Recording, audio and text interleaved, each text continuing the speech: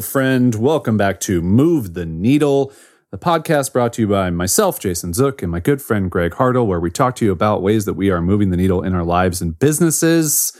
Wow, what a fancy intro that was, huh? Wow, that was the most professional you've done yet.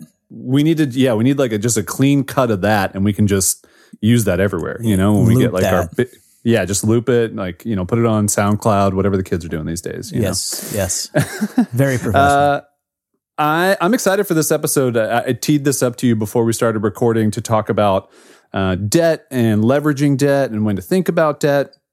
And kind of the reason why this episode will be more topic focused than it will be kind of updates on our businesses and how the needle is moving. Because I think for both of us, with almost everything we're working on, there's not much needle movement happening, either one way or another. And I think this is just very normal when you work on things, as you kind of get into how I like to refer to it as like the ugly middle. So you're starting to do things, but you haven't made enough progress to really have anything to show. So you kind of just have to wait and be patient to be able to have more things to talk about.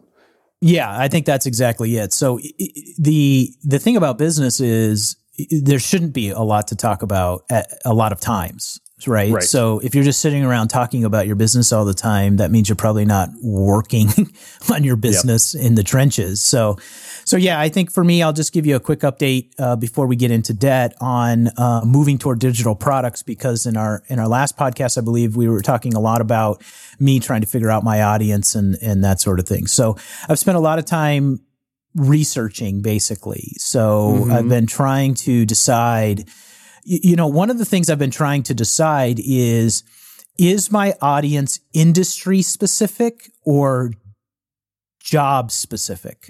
So there's a lot of courses that I want to design and that I have outlines for that are for small business office managers. I think that position doesn't get a lot of really good training. That position, a lot of small businesses' success hinges on that role. So who's ever managing the day-to-day of the business is such a critical component in a small business. But they often, because it's a small business, they often come from varied backgrounds. They come from varied education, varied training. And the role is dynamic and widespread, right? So the way, but the fundamental actions of your job often are very similar regardless of industry. So I'm trying to figure out if that's a focus and if that's narrow enough, or do I need to make it specific to an industry? But, I can go into so many different business, pick any retail business, for example, in a 5-mile radius from my house. Every office manager, which is most likely not the owner of the business in most cases, in those retail businesses, is doing the same tasks. They're managing money very similarly. They're managing staff schedules very similarly. They're managing procedures and policies very similarly. They're managing meetings very similarly, right? They're managing marketing very similarly. And there's ways to do it better that they probably aren't aware of or haven't been trained on. And so I'm trying to determine if I should focus there. Same thing could be said for back office, right? So any business that is kind of a professional office that has back office work to be done, it's all very similar, whether it's a mortgage company, whether it's a doctor's office, whether it's a hair, barber, whether it's whatever it is, the back office work that has to be done is very similar across the board. So anyway, that's where I'm at right now, is trying to decide, do I want to go more toward where we talked about in the last podcast, which was more industry specific, or do I want to go more role or job specific? And I'm undecided at the moment. Yeah. Do you have something that you're going to do to help figure that out? Like, are you just, I haven't done enough research for this, or I'm trying to do that, or is it more just the research is my first step? Got it. So what I'm researching is, what's out there for, say, office managers, and, what's available to them, and is it good? Could I do it better? Is it readily available? Is it cost effective? So I'm kind of doing some research like that. And then I also did quite a bit of research last time. I took the broad category of home service professional. Mm-hmm. And then I started to break down, like, what are those home services and what's available to those individuals. So everything from, pool cleaning to house cleaning to window washing. There's a lot of businesses that are home service professionals. Yep. And what I've been also looking at is what comes in my mail, my physical mail, mm-hmm. right? And what's in the local newspaper, because that's where a lot of those businesses still spend a lot of their money. Right. And so I'm just kind of looking at those. The challenge that I'm finding with a lot of those are most of those are run by the owner and or a spouse, and most of those are not looking to grow. Mm-hmm. Right? They are happy being a 1-2 person business and just exchanging hours, labor for dollars. And the question is how can I identify, from my marketing standpoint, if I were to build something for them, how could I identify the right service professional who's at the right place in their business and is looking to grow their business? Mm-hmm. So I'm kind of at the early stages of that, doing that research to determine what's next. Yeah, I think it'll be interesting to see what you come up with. My brain immediately goes to, I think, what we talked about on the last episode, which is to pick the industry and not to focus so much on necessarily the position or any of those things. Because I just think, and I said this last episode too, the personalization factor, what problem people are looking to solve, at least from my own experience and research that I have, and you may find that this is just different when you do a bunch of research, is that, it's a cleaning company who is essentially searching for, how can we make our cleaning business more profitable, or how can we, grow our cleaning business to, another city or whatever. Just that example to me seems like it makes the most sense to go industry specific, but I'm also not doing the research. So I'll actually be curious to see, maybe in the next episode or two, as you get further down that path, what you find and what really stands out to you. And I know that just bringing something back from very early on in this show, not that we're years down the road, but you did mention really early on that you have an interesting marketing idea for your course. I remember you said that you're I have something. So once you kind of define what this looks like, what you're going to do, what we call picking your product pony in Build Without Burnout, which, you're going through in the Wandering Aimfully membership, which is fun. I think it'll be really fun to just kind of see, okay, now that you've found that person, how are you going to differentiate between the things that they're spending money on now, or where they're looking for things and those types of opportunities. Yeah. And the thing that I'm stuck between is what I've personally seen through consulting with small businesses and the issues that I've run into in my own small businesses that are universal, and, the specificity of a industry need. And, I've seen so many small businesses that just take answering the phone as a simple example. It doesn't matter what business it is. There's a better way to answer the phone and handle the customer call, right?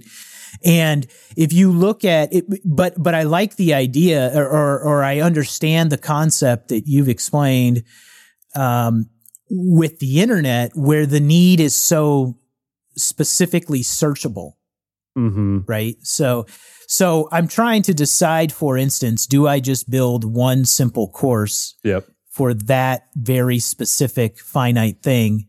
Or do I focus more on, a handful of back office courses for various back offices, as an example. Yeah. Right. So I do think starting smaller makes sense, though. You know, I'm leaning toward just one simple course for one specific thing, you know, and making everything centralized around that.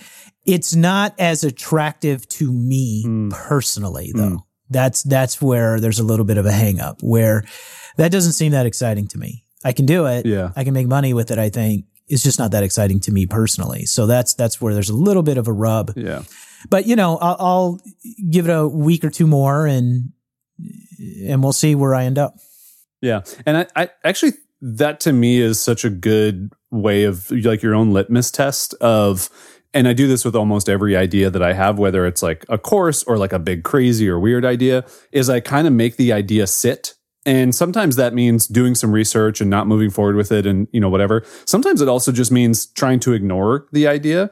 And if it keeps coming back to me, that's actually when I know I've got something that I really do want to work on and that I'm really excited about. Because I've had plenty of ideas where I think they're a great idea at the moment, but then a week later, I've completely forgotten about them. And that, you know, that to me means it's not worth my time to go further with that. I need to listen a little bit to that, as we talked a lot about, I think, in the last episode, which is intuition and just going, okay, like what is really calling to me? Because if it's not calling to me, then I'm not going to put in all the time, all the effort that it's going to require to succeed. And I need to move on to the next thing, which is okay because I'll come up with more ideas as we, you know, yeah, and that, as a lot of us can. But right that's mindset. where I've always gotten stuck, where these ideas that I have continuously entered into my mind of, Greg, you got to do this, like, you know, for literally like 10 years, right? So more than that, maybe, even. So I know I want to create the product, right? What I'm getting stuck on is all the other aspects around that product that have to be done to sell that product and make it work. Yeah. Are where I have the hangups. Yeah. Where that's just not that interesting to me in particular industries specifically. But the product itself, I'm very interested in. I need to just create it, even if I don't sell it at this point, because I've been designing this. I've been outlining this, designing this, recording things, writing things, researching things for literally 10, 12 years, right? So, I mean, I have hundreds of notes on how to answer the phone better, how to handle customer service, how to book more sales, how to do consultations, how to do, like, I just have hundreds and hundreds of my ideas and notes and research and folders and paperwork and files and, you know, and it's just like at some point I either need to just delete all that shit and throw it away or I need to do something with it. And I'd like to do something with it. It's just a matter of picking the angle to take. Yeah. That to me is also a little bit of something that like we just all deal with, which is the analysis paralysis, where I don't even think it's for you going, oh, I just don't know what to do. It's like, you know, I don't know what I'm excited about. I don't know what I really want to, you know, it's like, I don't want to waste this time, which I think is actually really interesting, you know, segue as we start to talk about debt and leveraging debt, because time debt is a real thing. You know, sunk cost bias is a real thing. None of us want to spend months on something to have it not work out and then go, well, I could have spent all that time on something else that I also wanted to work on. And where would I be? And then you have these thoughts. And then what that drags a lot of people down into is never doing the next thing, because now all they think is, oh, well, what just happened is only going to be the thing that happens to me over and over. And it's not a fair comparison. You know, there's so many different circumstances. There's so many different things. You can't apply what happened with X 3 months of time that you spent to the next. You do need to learn from it, and you do need to have takeaways and things that you look at and changes that you make. But we see this too often, especially with like our Wandering Aimfit members, with people that email us. And so many of those folks will say, oh, I tried starting a business, or I tried building a course, or I tried doing this. And we'll go, okay, is it the exact same course with the exact, and it's never the same, because it didn't work, so you wouldn't do it again. But too many people, I think, and not saying this is you, but I just think they get kind of stuck in not sure what to do because they want maybe like the perfect idea, or they want maybe the right idea. And you kind of just have to keep moving and keep trying. Right. Or you will never know. You'll just end up with years going by and going, oh, I wish I would have started a year ago. We love that quote from Karen Lamb, which is a year from now, you'll have wished you started today. Right. And it's so important because when you think about it, even if you took a ton of imperfect action, and I'm saying you and like the royal you, even if you just started with something, even if you just kicked some idea out there, at least you'll know, okay, well, now I've learned all these other things that go along with this. All right, now I've learned what gear I need to record this stuff and feel confident with it. Now I know what marketing, kind of resonates or doesn't resonate at all. And then you apply all of those things to the next iteration of it. And that's been my kind of MO for as long as I can remember. And maybe it's a little bit naive to some degree, but I think that is helpful in a lot of ways where you just don't let yourself get overwhelmed with the thoughts of what if and all that stuff. Well, yeah, I think that's good advice for any beginner. I think it's a little bit different for somebody experienced. Totally. Because I do agree. Yeah. Because I know, like, for myself, there's two things that I'm up against. Number one is this needs to be one of my last ideas. I mean, I don't want to keep starting over, right? So I need to be able to make enough passive income from the next decision I make that I'm not starting over. And that's really important to me. And then secondly, because of my health concerns, it also has to produce because I don't have time to waste. I just flat out don't have it. Yeah. So the things I choose to do. So in my situation, what I'm trying to figure out is this the direction that I feel good about going financially, for me personally, just how I feel, and then for my time. And I agree with you from the perspective that you can't sit in a place and ask those questions repeatedly, right? You need to just ask the question, get the answer, and go. And that's what I'm trying to do with these last few weeks here is trying to get the answer to go, right? So I'm trying to every day move this needle, which is get an answer, right? Yep. Pick an answer. And that's what I've been doing. And that's why the Build Without Burnout course has been useful because it's very action oriented, right? I'm not just sitting there like reading a book. I'm filling something out that gets me one step closer or starting something that gets me one step closer. And then the second thing I'm doing is I'm doing the Google searches that I would think that people would Google if they were trying to find my work, right? If I created something, this is what I think they would search for. So what's out there? And then I'm, seeing how that sits with me in terms of, well, I could solve that problem, but is that a problem I really want to solve? Mm-hmm. And so those are kind of my action driven steps right now so that, within a 15-day period, I have an idea of where I'm going next. Right. Yeah. And I like the idea here too, which is that maybe a lot of people don't think about it this way, but it's as much doing the research to find out if you don't want to do this. That's right. Well, that's actually what I'm doing. Exactly. And I think for a lot of people, you tend not to think about it that way because it's just like, okay, well, this is the next thing I need to do. So I need to make it work and I need to figure out everything I need to do for this to be possible, as opposed to going, let me gather all the details and all the information that I can and then go, you know what? I've done a fair assessment of this.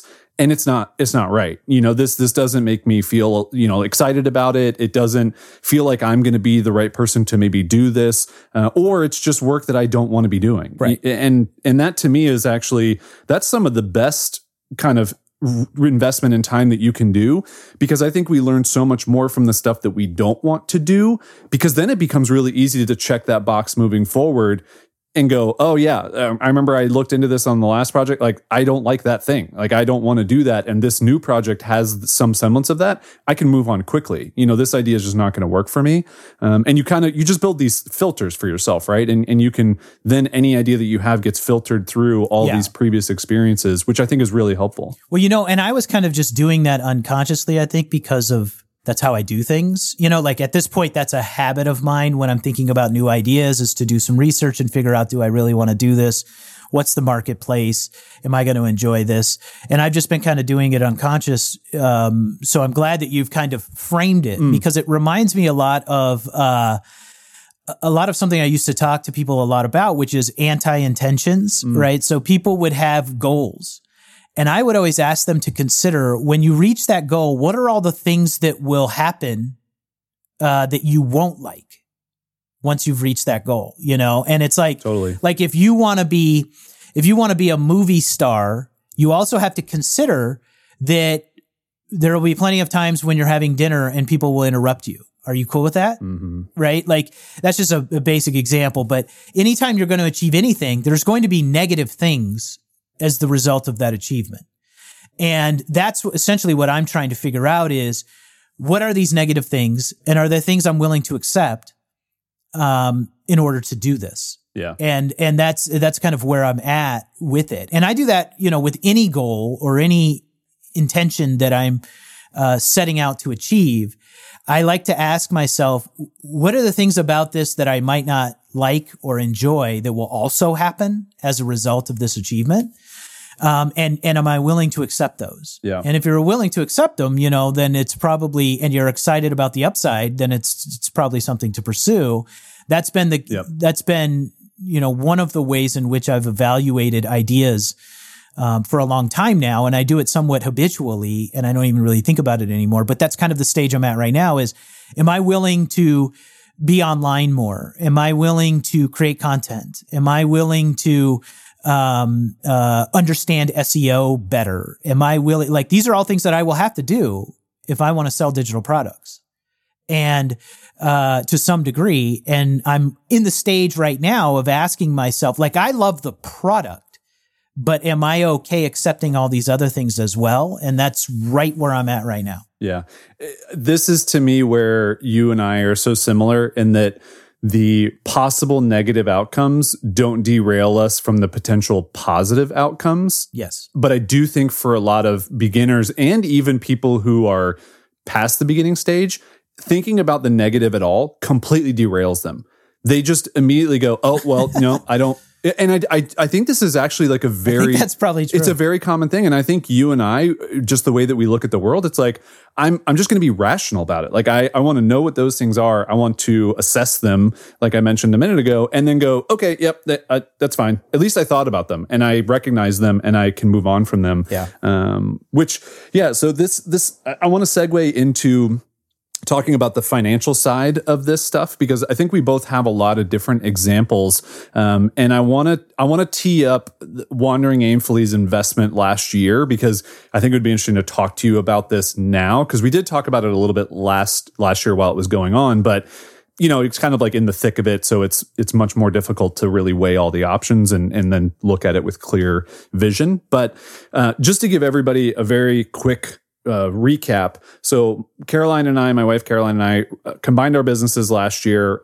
We thought it was going to take 5 weeks to build this new entity called Wandering Aimfully. We thought it was going to cost about $5,000 to build kind of like this custom WordPress site with a backend system for members and get this all set up and going. Well, long story short, it took 5 months to get it going. It cost us almost $20,000. And there were many times through that process when we wanted to give up, when we were worried that we were too far down the rabbit hole, that we were spending more money than we wanted to. And there were all these things that we came up against. And we just kept asking ourselves as we came up against them, is this worth it? Should we keep going? And ultimately we said yes. And what I said when we were in the kind of thick of things, and I remember when we paid like the final payment to the developer, because the developer was the main cost. I think we paid our main developer like $12,000, which was, thinking back on it, I mean, wish I couldn't have done that, but I did it. So it's where we are. But we spent $20,000 in total for Wandering Aimfully. And in a year, Wandering Aimfully has made $80,000. So the investment has paid off. We have more than broken even on what we invested into the business for the initial investment. Now, obviously, that doesn't take into account all of the monthly costs going forward. We have been net positive on all of those as well. So all in, it has been a profitable experience. And the good thing is we actually don't have to spend to rebuild Wandering Aimfully for as long as we would want. So truthfully, that initial investment should last us for as long as we would want, unless we want to rebuild things, in which case we would do it and we wouldn't spend money on developers to do it. We just do it ourselves as best we could because we learned that lesson. But I think it's a really interesting example of what a lot of people can get into on whatever that amount of money is. And I know you've been through this as well, which is you kind of get, the ball gets moving and I'll say debt, but like it's also an investment. The money starts to pile up a little bit more than you expected. And all of a sudden you're kind of at the end of that now going, well, I really hope this works out because I just spent 5 times more or 10 times more or 3 times more than what I wanted to. And now it really has to because I've depleted savings or what have you.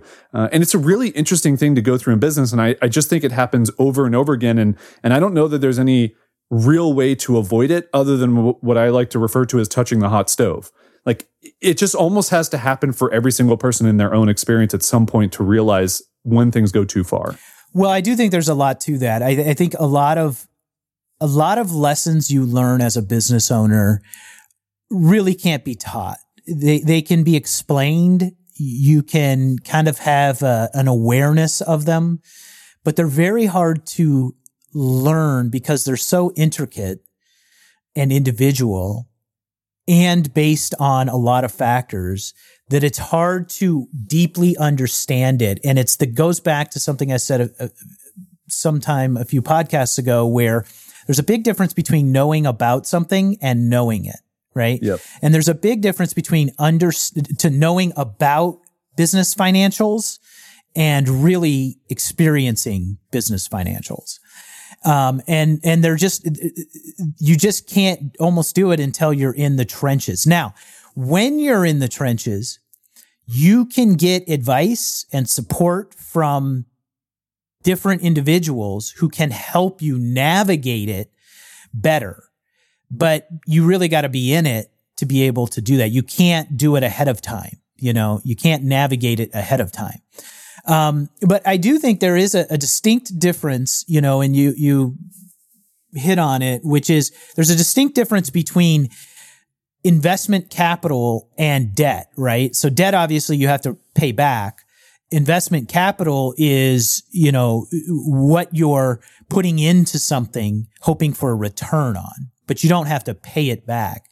And what you guys did was make an investment into Wandering Aimfully, but your assessment of that investment was off, right? So, and that does happen, and it happens in businesses in particular that are unique, right? Mm-hmm. So if I'm going to start a, pool cleaning business, for example, I can probably get a pretty good idea of what investment capital I will need, because there's been hundreds of pool cleaning businesses started and that information is available, right? Whereas in your case, you were doing something like, how many Wandering Aimfullys are there? Now you can get some idea, right? Subscription service, training, program, you can get some ideas, but a lot of it is going to be unknowns. And then on top of that, you have the unexpecteds, right? So you have the unknowns and then you have the unexpecteds, which is something I'm grateful for learning in real estate, right? So when I've done renovation projects or new builds, you always have to have a buffer for the unknowns and then the unexpecteds, right? So like the unknowns are what's going to be the price of steel by the time we need to build this building. So we're going to go through 2 years of stuff before we even break ground, right? So we have to get permits. We have to get architectural renderings. We have to have engineers do their assessments to make sure we can actually build what we want to build on this property. There's environmental inspections. All these things have to happen before we ever even break dirt, right? So on new builds, that's usually a 18-month to 2-year process. So the unknowns are things like, well, what's going to be, so if we're looking at a spreadsheet and we're saying, well, the price of steel is X, we're going to need X amount of steel. Therefore, our budget is Y, or our budget is Z. Well, what happens if the price of steel changes, which will happen, right? But it's unknown what that price is going to be. Mm-hmm. So you're doing a variance of, say, 15%. So you're looking at, well, the price of steel probably isn't going to move more than 15% based on history and averages.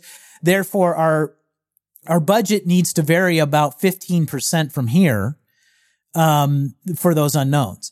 But then you have unexpecteds, right? So then you're breaking ground and you hit, something that you didn't expect to hit underground.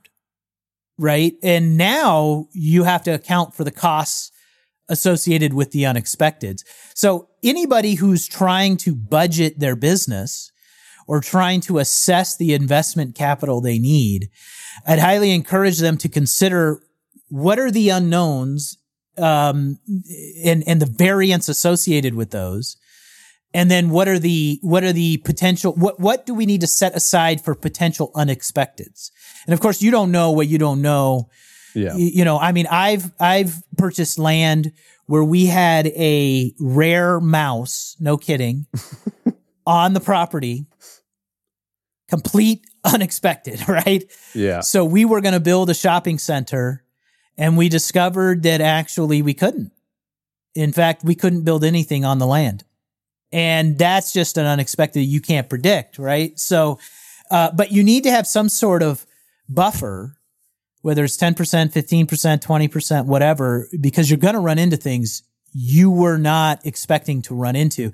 Like in your case with Wandering Aimfully, what did you run into that you were not expecting to run into? I would say that we got two things happened. Number one, I take the blame for not being as thorough in the scope of work for the developer. Like, I was thorough. I had a Google Doc that outlined every single thing we wanted. There was no scope creep, as people, might know if you're in this world. I didn't add a whole bunch of features on. I just didn't go into as depth as I probably should have for this developer we'd never worked with before.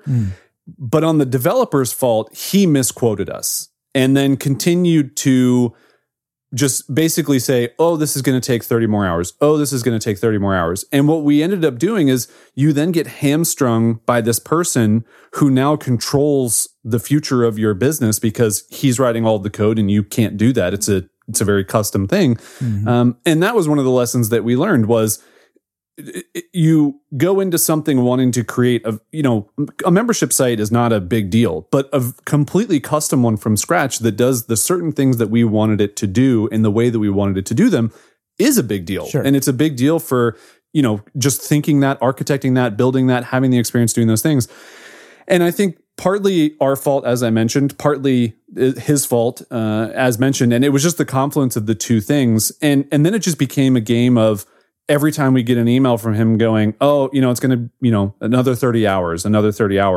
And we're just watching money like funnel out of our bank account to build this thing and trying to decide at what point are we too far into it where if we were to scrap this completely, now all that money is gone and we just have to start over from scratch? Or do we just pitch in a little bit more money than we wanted? And unfortunately for us, it wasn't 10%, 20%. It was like 200 or 300% more. And it's okay. I'm not going to lie and say that there isn't like a tinge of just kind of like, not anger, but I just am upset with the way that everything turned out and the way that it was handled.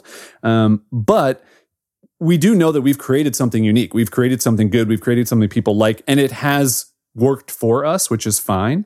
But I do, now that I know that, and Caroline and I had many a discussion, we even recorded a couple of these discussions as we did while we were building Wandering Aimfully. One where we just admitted how much it sucked that we ran into this, because a lot of people don't do that. A lot of people just kind of like dust that under the rug and then, oh, wow, this all turned out fine. We didn't do that. We shared how much of a pain it was. And actually Caroline cried on video, which we thought about not publishing, but we were like, no, this is really what happened. And this is what we were going through. And then the second thing is that now any project we work on moving forward with an outside developer, someone, we have to pay to do the work, we are going to be so insanely thorough with how, like, the scope that we deliver and the quote that they deliver. And we won't pay them another dollar above what they quote and keep them to that. And that sounds like, oh, well, you should have just done that in the first place. And the problem is I've built like 10 things, 20 things now by this point, and I've never had this happen before. I've maybe had the like 20% or 50% overage, but I've never had it go this far to understand. And again, this is going back to my like touching the hot stove. Like, I think I've gotten close to the stove before with projects, but this one I really like, my hand was on the burner and now I know, okay, like I've gone to the breaking point and I will never do this again. Okay. So I have a question.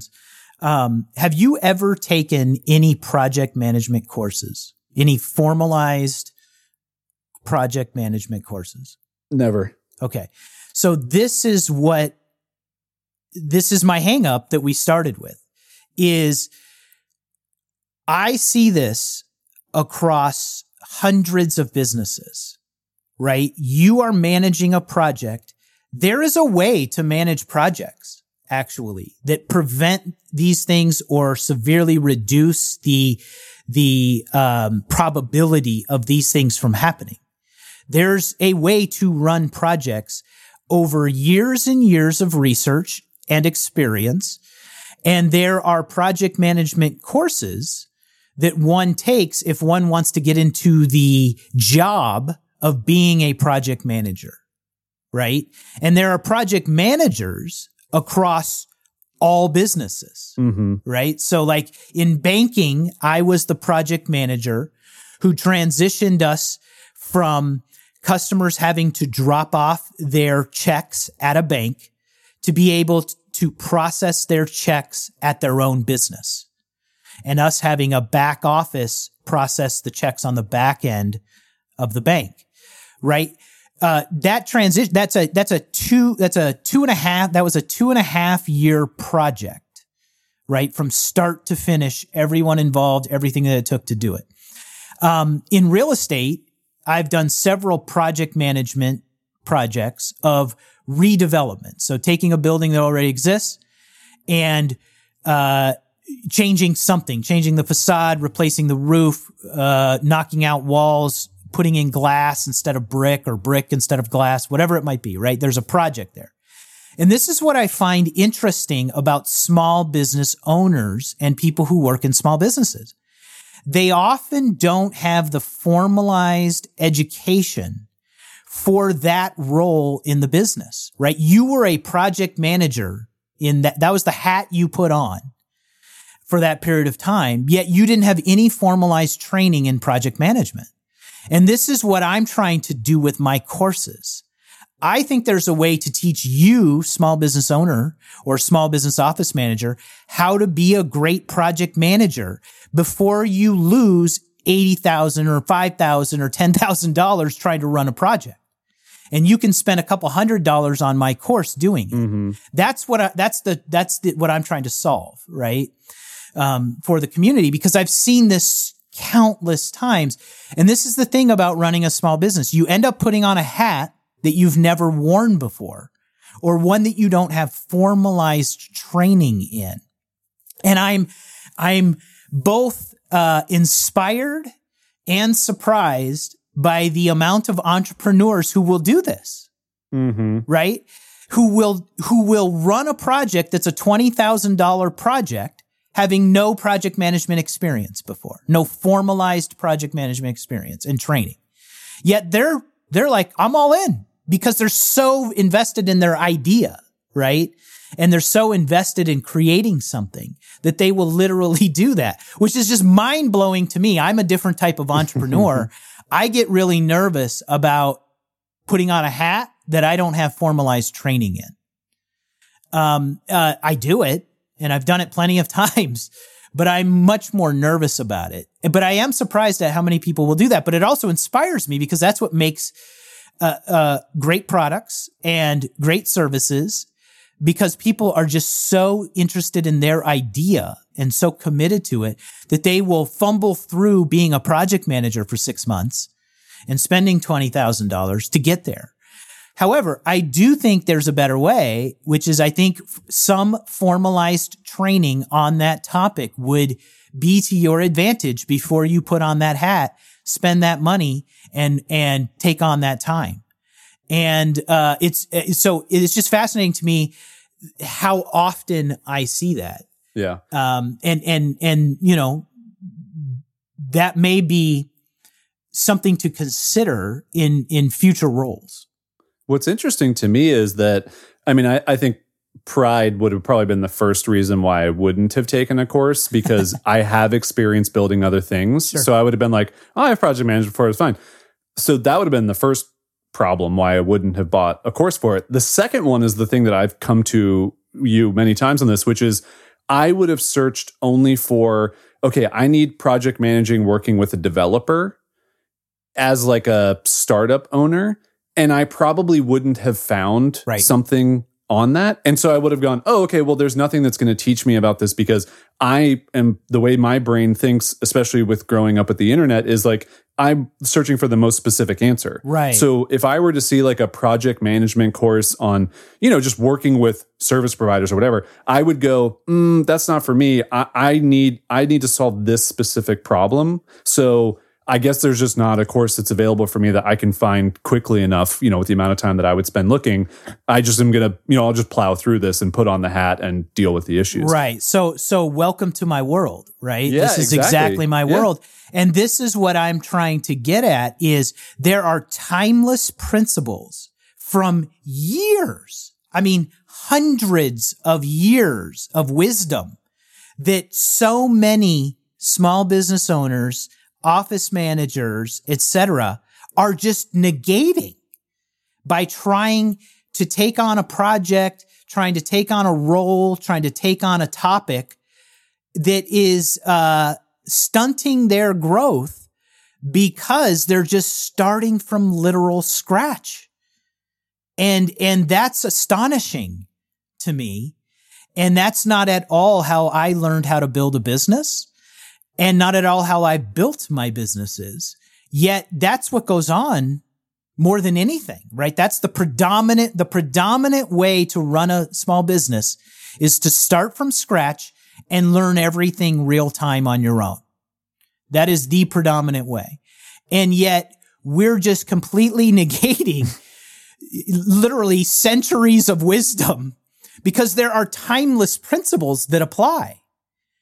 And yet we haven't learned those timeless principles that would apply to whether we're a house cleaner or a web developer or a et cetera, et cetera, et cetera. And that's what schooling is for, to learn the timeless principles. That's what an education, that's what a formalized education, that's the point of a formalized education. We've just bastardized it so much that we forget that. And then we just go off on our own and try to figure it out. And then we just talk to our friends.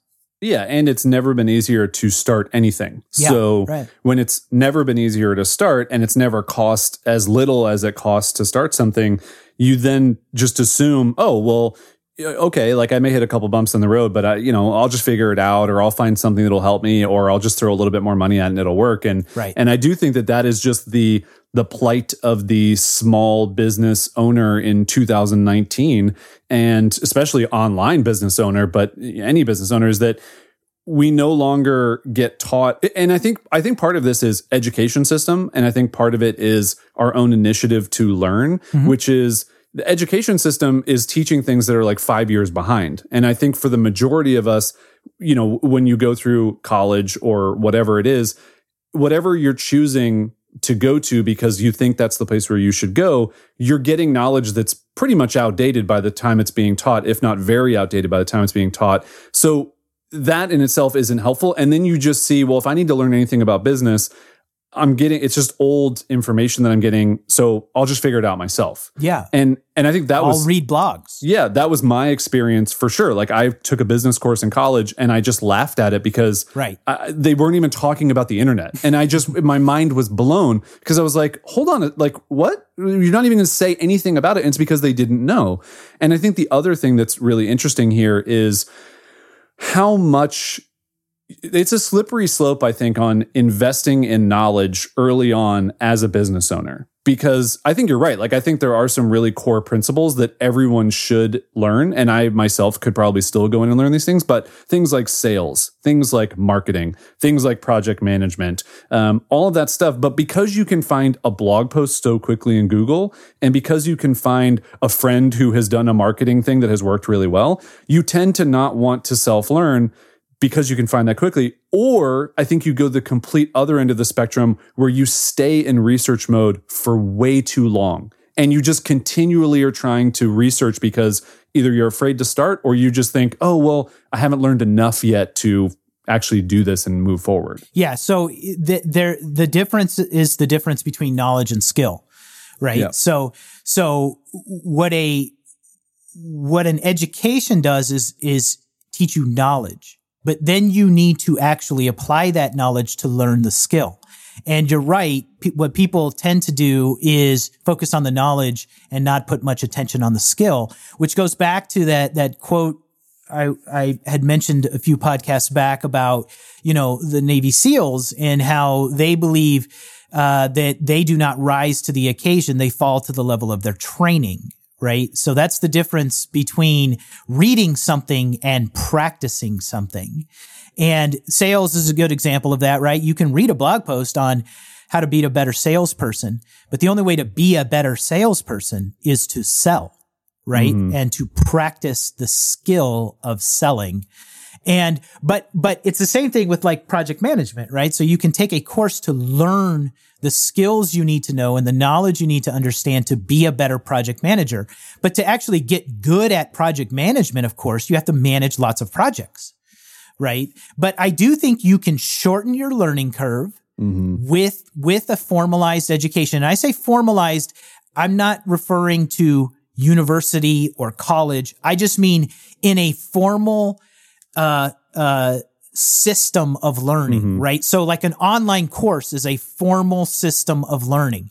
You're going course by course, you're filling things out, you're watching things. So it's not just you day to day randomly learning. It's you're going through a course, learning in a formalized way. I think you shorten your learning curve by doing things in a formalized way like that. Then I think you have to have lots of practice. So you need to be able to practice those skills that you just learned so that you become an expert at them or become a master at them. And it's the combination of those two things that matters most, which is why I've done all the work that I've done. So when I go into clinics or I go into, a small business or a retail store, I educate them. But what we mostly do is just practice, right? Just like a tennis coach. I'm like, okay, practice the serve again. Okay, now serve again. Okay, now serve again. Right. And that's what we do. That's what I do with my consulting, which is we just practice over. Okay, now answer the call again. Now this time don't use this word, use that word. And it's that minute, right? It's like, don't use this word, use that word. Don't use that word, use this word. Use these two words combined. Now practice saying them again. Now practice saying them again, right? And it's that repetitive nature of it that you actually become good at these things. And I think there are skills that a small business owner and people who manage small businesses need they don't practice them. Mm-hmm. They at best learn about them, but they don't practice them. And that's what gets them in trouble, right? They don't practice them enough to get really good at them. And then they find themselves in places like significant debt because they didn't practice the skills they needed to not find themselves there. Yeah, it's just so interesting being a human being. Like it just makes me think about, all the things where someone even like myself, like you could avoid a lot of problems, but like that hindsight is obviously 2020. Okay. So let's segue into, unless you had anything else you wanted to talk about with that specific thing. I did want to talk about, so just maybe some of your ideas on when it's right to invest in an idea, how much you should invest in an idea. And I'll just quickly, for us, we don't tend to take on much large financial risk for our projects. And I think that's the nature of running internet businesses, is that you can really keep things on a fairly tight budget if you're not building something completely custom. But say you're just creating a website for your digital agency, it really doesn't take that much to do that anymore. And, gone are the days when someone can charge you $10,000 to set up a creative agency website. That can be spun up, in quickly, like just Squarespace for $26 a month or whatever, or probably even less than that. You can do it and you can have a website built and you just have to, maybe pay a designer or whatever. But I'm curious how you look at those things for yourself in either a new idea or existing ideas. Because I think for us, the thing that we want to invest the most in on any project is the experience that the person has on the other end, in which case design is very important. Having quality video, if we're doing any video stuff or photos, we almost always do a photo shoot for any project that we work on, whatever that means, because we want it to feel extremely thoughtful. But there are a lot of times when we invest in things that people may not invest in. And it's kind of project by project on how much we spend and what it needs. But I think we're always willing to invest a little bit more than maybe most people would, because we want the experience to be a little bit better than most would give. Yeah, I the way I can break this down, I think, is just looking at the businesses I'm working on now, perhaps, and what I think about. So take the coffee shop, take Youngblood Coffee, right? So a coffee shop, the way I look at it first is I always try to get what is the industry knowledge I need. Okay. So in coffee, what are the industry standards? So what are the expenses you would typically have? What are the profit margins you could typically expect? What are the wholesale costs you would typically the cost of goods that you would have to take on?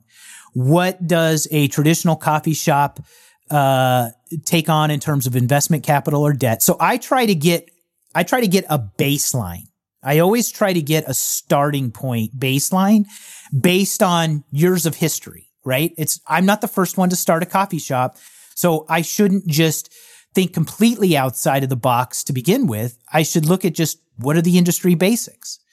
Now, I'm going to have my own thoughts on those, right?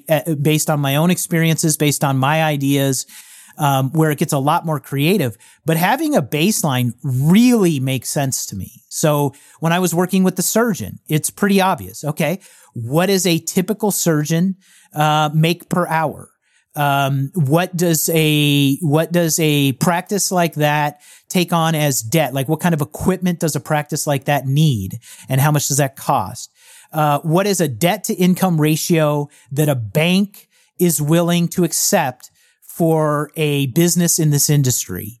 And I just kind of go down the list of the basic standard questions for that industry, so that I have a baseline of what, if I were super average, this is what I could expect from this. And that's my starting point. And then from there, I say, well, I'm not average. I'm going to be better at this.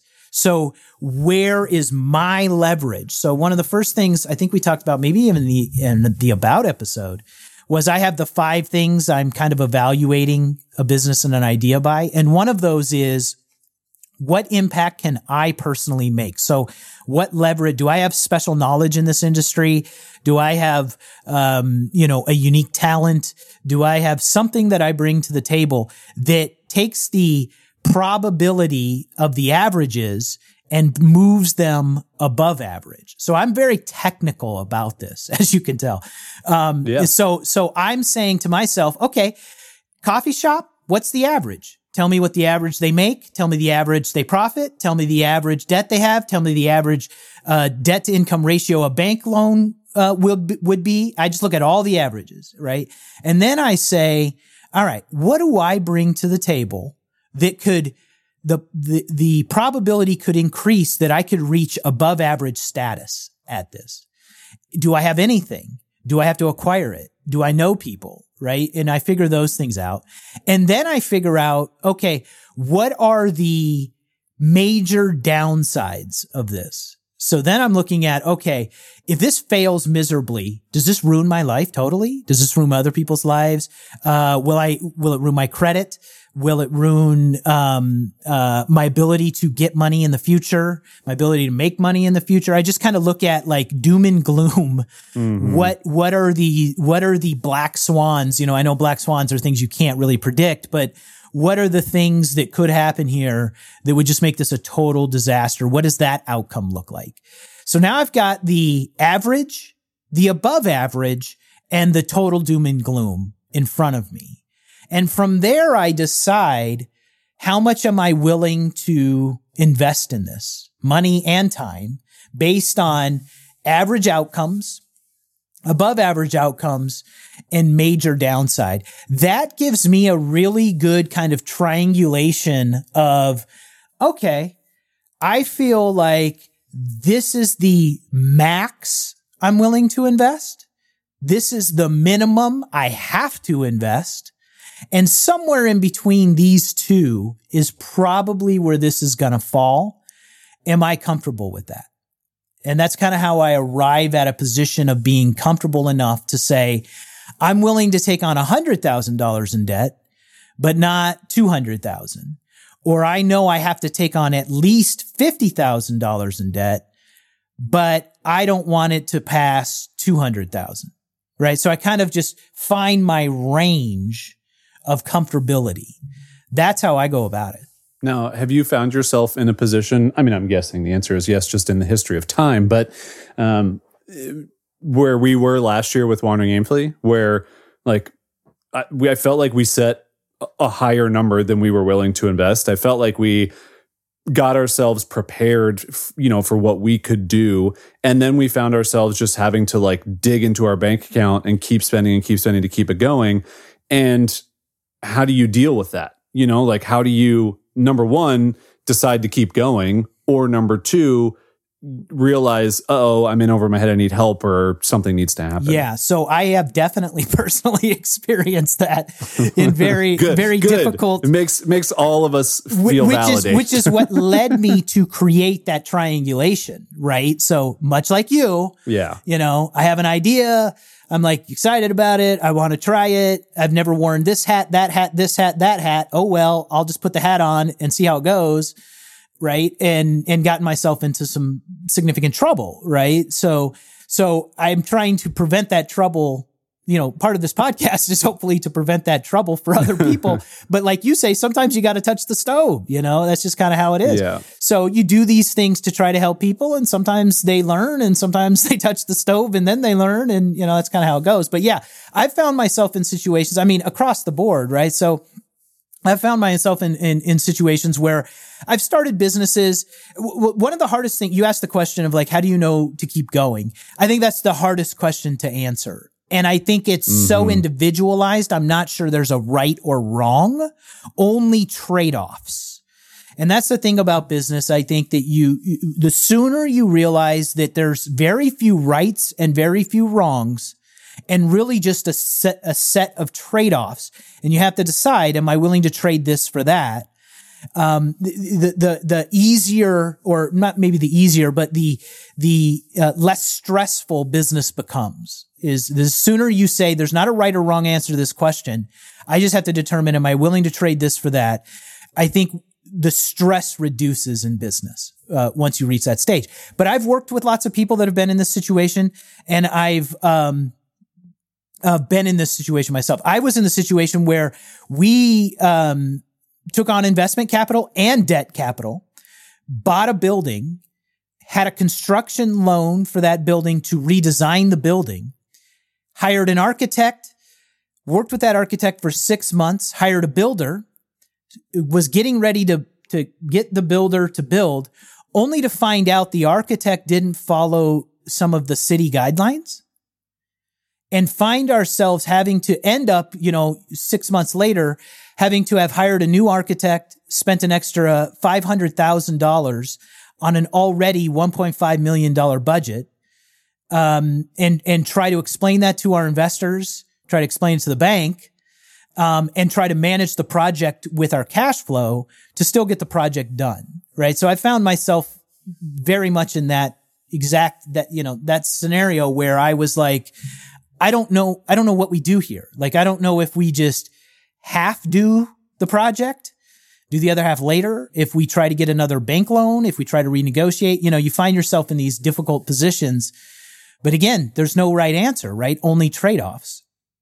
So were we willing to trade less of a return on our personal investment to keep the investors whole, to keep the project going? Ended up being the trade-off, right? So I personally earned less on that project to make sure the investors earned what I promised them, and to make sure that the bank didn't come down on me hard because I couldn't meet some of the obligations. So that's an example of a trade-off. But you don't know until you're in that place what the trade-offs you're going to have to make are, and you don't know if they're right for you or not. So it's hard to have a specific process for that. I do think it just comes down to, again, the triangulation that I talked about earlier. For me, it comes down to, am I staying within my range, or am I stretching outside of this range completely? And if I'm stretching outside that range completely, well, then I have to know how I'm going to make up the additional costs. So I don't move forward personally until I've determined, how am I going to make up these costs? Where will these costs be made up if that's the case? Is that how you did it? Or did you just say, these are going to be sunk costs and I'm moving forward on this idea anyway? Yeah, I think it was a little bit of both. It's interesting. We operate a profitable online business as a household, and have for the past couple years, really since 2013, which is fantastic, because before that, I ran a not positive, profitable business and it was just miserable. So when you have money that you can dip into, I think it helps you go further in a project than you might. Sure. So that's where we were last year, for sure. I think if we were at a place where we didn't have leftover profits, savings, if you will, to dip into, I mean, I don't think I would have racked up credit card debt. Probably would have been the way that I would have done it. I don't think I would have done that for Wandering Aimfully if we were at that place. If we didn't have that nest egg of savings to dip into, I think I honestly would have said, okay, like, we spent the $5,000 we could spend, talked to the developer at an exhausted amount of time, and he said this is probably going to be 2 or 3 times more money than what we want to spend. We have to scrap it, start over. We wasted that money, but we can't spend any more. We have to do what we can. And I think it's different when you do have that opportunity to take more money, kind of like your building example, because you had some way of getting more money, in your instance, a shitload more money than what we're talking about, but still it's just more money. You can then make that decision maybe a little bit easier because you do have some access to capital. And we had that last year. But I do think that for, maybe people listening to this, or where we've been in the past, both of us in different instances, there are times when you don't have access to that capital, and you just have to go, okay, this could have maybe worked out had I had X amount more money to invest in it, but I didn't, and I can't move forward. And that's just the nature of the game. That's just part of business, and it's part of taking chances and taking risks, is that they don't always work out, and you don't always have some kind of helping hand, whether it's one that you've planned for or one that you can get, to move that needle forward on that business opportunity. Yeah. And this is where I think you put that perfectly, I think. And people should take heed to that based on my personal experience and all the small business owners I've worked with over the years, that, you really need to examine whether or not it's realistic or not for you to stop. Right. So, and this is where I think, advisors, informal advisors are so critical. And this is why I'm part of Starbups, the nonprofit organization in Portland, Oregon. It's a founder supported network of founders. So only people that have been in the same situations that you are in. And they're trying to help you see clearly more than anything else, right? They're not trying to give you advice per se, but just help you see your situation clearly. Because you can put on rose-colored glasses very easily when you're building something you're excited about and something that you're really interested in and something you don't want to, and or something if you failed, you'd be very embarrassed about. You can put on rose-colored glasses and get yourself in a world of hurt, which I've also done, right? So I can remember I did a residential house, a flip, right? And my original budget was $20,000. And I got an investor to invest that $20,000 in the original budget. I did not, at that point, I had not gone through any formalized project management training. And so I was managing the project. I had flipped other houses. So like you, I thought, well, I've done this before, so I know how to do this. Mm-hmm. And I ended up hiring a contractor for the first time, the first time we were working together. And we agreed on a budget. We had a scope of work. And then suddenly he wanted to do more work. And I just didn't know how to formally handle that correctly or how to prevent that from happening in the first place. Now I do. But at the time I didn't. And I was like, well, so I did the opposite of you. The mistake I made in the situation is I had personal money that was sitting on the side. And I said, well, I really want this. I really want to finish this house and I really want to get it on the market for sale. And I think I do need to upgrade these cabinets. And I think I do need to, he wanted to take out a wall and open up the kitchen. And it was a good idea, but it was not in my budget. Right. But I went for the good idea because I had some cash. So the mistake I made is because I had the cash, I went for the good idea, but it really wasn't in the budget of that project. It really wasn't going to give me enough upside, but it was a good idea. And so, I spent $20,000 of my own money that I never got back out of selling the house. I couldn't sell it for what I wanted to sell it for. Then I had to lower the price, then lower the price again, then get the house sold.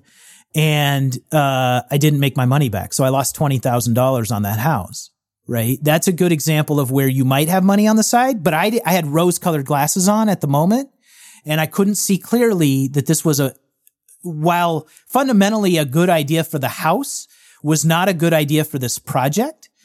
And I overspent and undermade, and that money's just gone. Yeah. And it sucks. No, tell me about it, man. Yeah. I think that's one of the things too, that even, you have way more experience in this with way more different types of investments, way more different, I think even types of debt than I do. But, I've been through a similar experience with the one house that I've owned. And now I feel like I'll never own a house again, which will probably change because I'll own it in a different way. And we've talked about that a little bit before. And I just think that there is so much to be said for, again, you can even get formalized training in a lot of this stuff, but that can only take you so far into the specific situation that you are in is so specific to you that you have to figure it out. But I want to circle back to Youngblood because I know that a couple episodes ago, we did talk about Youngblood has a potential investment opportunity. And I think that fits with kind of the conversation that we're having.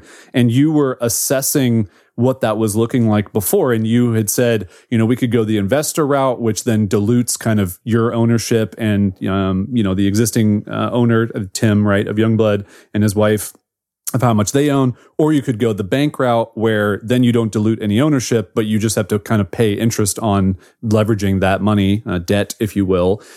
So where are you on that and how are you looking at it both from those different perspectives? Because I think it's probably changed since we last chatted. Yeah. So a couple of things that I'm thinking about. We haven't formalized any decisions yet, but a couple of things that I'm thinking about. Number one, that's one of them, right? So one of them is you don't have to rush this stuff, right? So yeah, we have a space that came available, and the previous business owner in that space went out of business, and he's trying to he's trying to sell some of his equipment, and kind of flip his lease to a new business owner.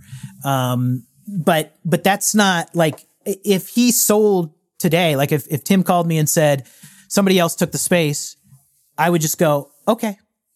Right. So like you've got to be okay with the idea that while that certainly things are timely, if it doesn't line up, it doesn't line up, and you just pass. There's always another opportunity. This reminds me of when I used to be a stock trader, a day trader. And, the old lesson is the deal of the century comes along every single day in stocks, right? Like somebody's got the stock of the century today, and that happens every single day. So you just got to know that there's always another opportunity. So that's how I'm taking this. I'm taking my time. We're doing the diligence we need to do, and we're not going to rush into it. The next thing is I'm always concerned about debt on a timeline. So as a general rule, I am very cautious these days of taking on debt that is paid back on a specific timeline. So when you take investment capital, that's usually you pay the investment capital back, not on a timeline usually, but on events, right? So a cash out event, a capital event, that's when you pay back the investment, the money you took on. But with banks mostly, you're paying back debt on a specific timeline, right? Like they want you to make a monthly payment or something like that, right? So as a general rule, I'm very hesitant to get into agreements that debt has to be paid back on a specific timeline, whether that's buying a car, using a credit card, getting a mortgage, whatever it might be. So I'm very careful about those. And the way I look at that is I make sure, I asked Tim, I said, do we have 1 year's worth of debt payments set aside? If we couldn't make any more money, could we pay this debt for 1 full year without making another dollar? Yes or no? Because that's an important question for me to determine whether we should take that debt on. And then the second question is, I never look, I know that this is what banks do, but I don't do this. I never look at debt, taking on debt, as what's the potential upside to pay it off. I look at, can I currently pay it off? Under my current conditions, would I be able to pay it off? And I do that. So like if I were going to start a new business and I needed a loan, it would be an equity loan, not a debt loan, because I would not be able to pay it back out of the business because the business doesn't exist yet, right? So I wouldn't want to take that on as debt. I would take it on as equity. And in this case, what I asked him, I asked him the year question, and then I asked him, what is the bank's rule of thumb? The two banks we're looking at, what is their rule of thumb of debt to income ratio? So how much debt would they allow us to take on for the income we make? What's their maximum? And how is that in relation to what we want to borrow? So I also look at a lot of times borrowing more than I need, because if they're going to give it to me, it's hard to get a bank loan. Mm-hmm. So if you're going to get it, right? Go all in and get the damn thing, and then use the extra money, set the extra money aside to actually pay the loan. So I said, do we have a year's worth on the side? And then I said, what's their debt to income ratio? How much money could we get? What's the maximum amount we could borrow? And how much do we need? So if we need, say, 80,000, but they're willing to lend us 100,000, I'll take the 100, spend the 80, set aside the 20 to pay debt service on the 100. And then that gives me a runway to start making more money in the new location to actually pay the debt service with it. So those are a couple of things I'm analyzing and thinking about before I take it on. The other thing I'll say is you mentioned, bringing on another partner, taking on equity, right? And not debt. I'm not thrilled about that option because my ownership percentage is so low. Where it'll dilute my ownership percentage even further. Now, if I owned 95% of this business, I might think about that option much differently. If I'm Tim and Alicia, I think about that option much differently, right? Then if I were them, I would be thinking about it much differently than I'm thinking about it. But I'm not thrilled with that option, unless there is a significant enough investment where there is a clear path in my mind to us at least quadrupling our money. And then in addition, my money would need to be paid back instantly, my original capital.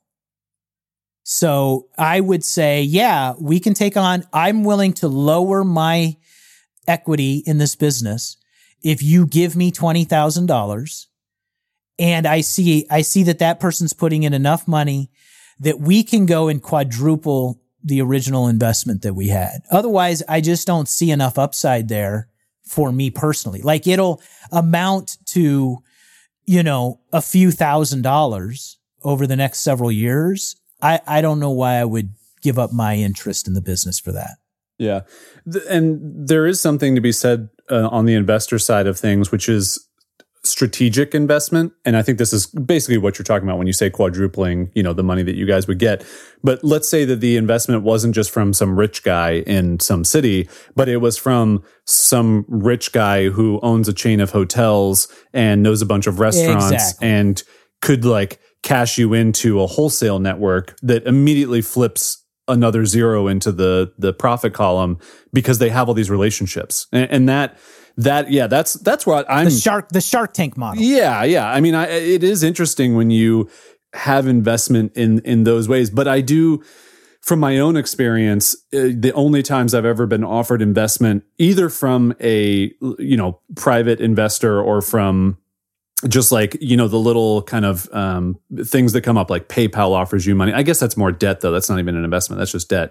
But yeah, I guess it's only private investors for me. It's never been strategic enough. And that's the thing that's always confused me is I'm like, well, why am I giving up a percentage of and you can't even make an impact on my business. You're just giving me cash, which can be helpful. But once you learn that if you just get cash and you can't actually leverage it as quickly as you want, and like you said, make the kind of increase that you want, you're just diluting your potential return of your own money, which as a business owner is kind of a dumb thing to do, but it seems sexy to get an investor, right? I think we live in this time where but I'm right, aren't I? I think you're right. I do. I think you're right, yeah. We live in this incredibly weird time where, I got an email from Stripe the other day. Stripe is starting to do some small business, and they're calling them investments because you don't have to make monthly payments on them.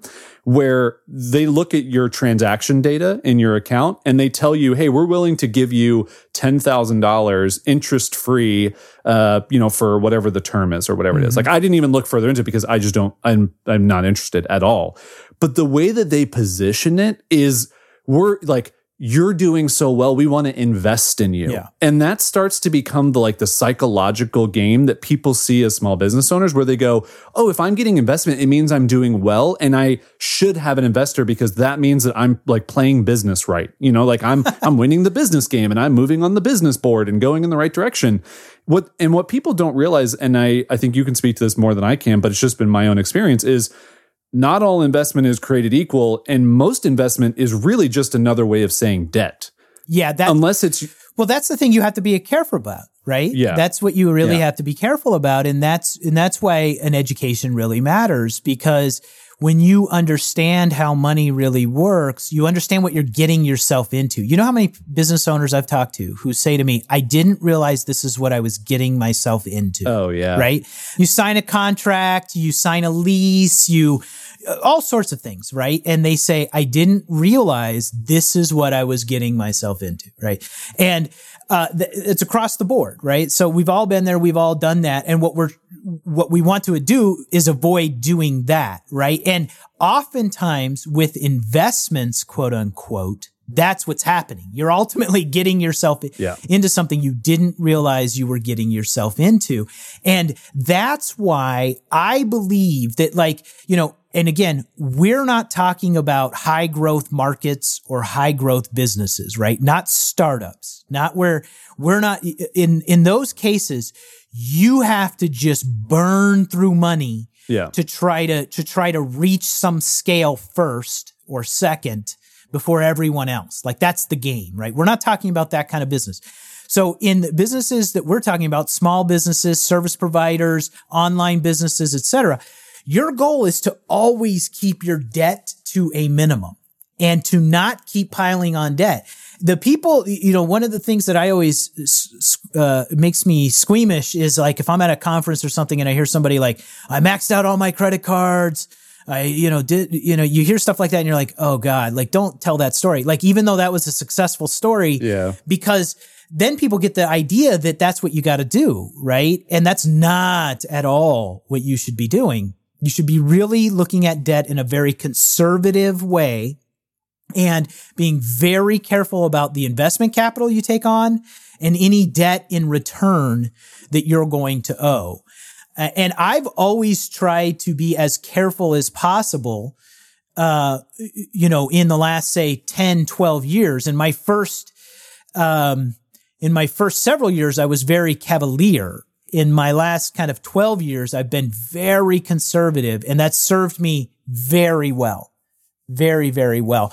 I don't think there's anything more important than strong cash flow and then built up reserves and low debt. Like, those are the three things you're trying to accomplish: strong cash flow, built up reserves for unexpected experiences, and then low debt. Right? That's ultimately what you're trying to do. Now, I think using it strategically, debt and investment capital can serve you very well, right? Like, they can help you out in situations that get you over certain humps.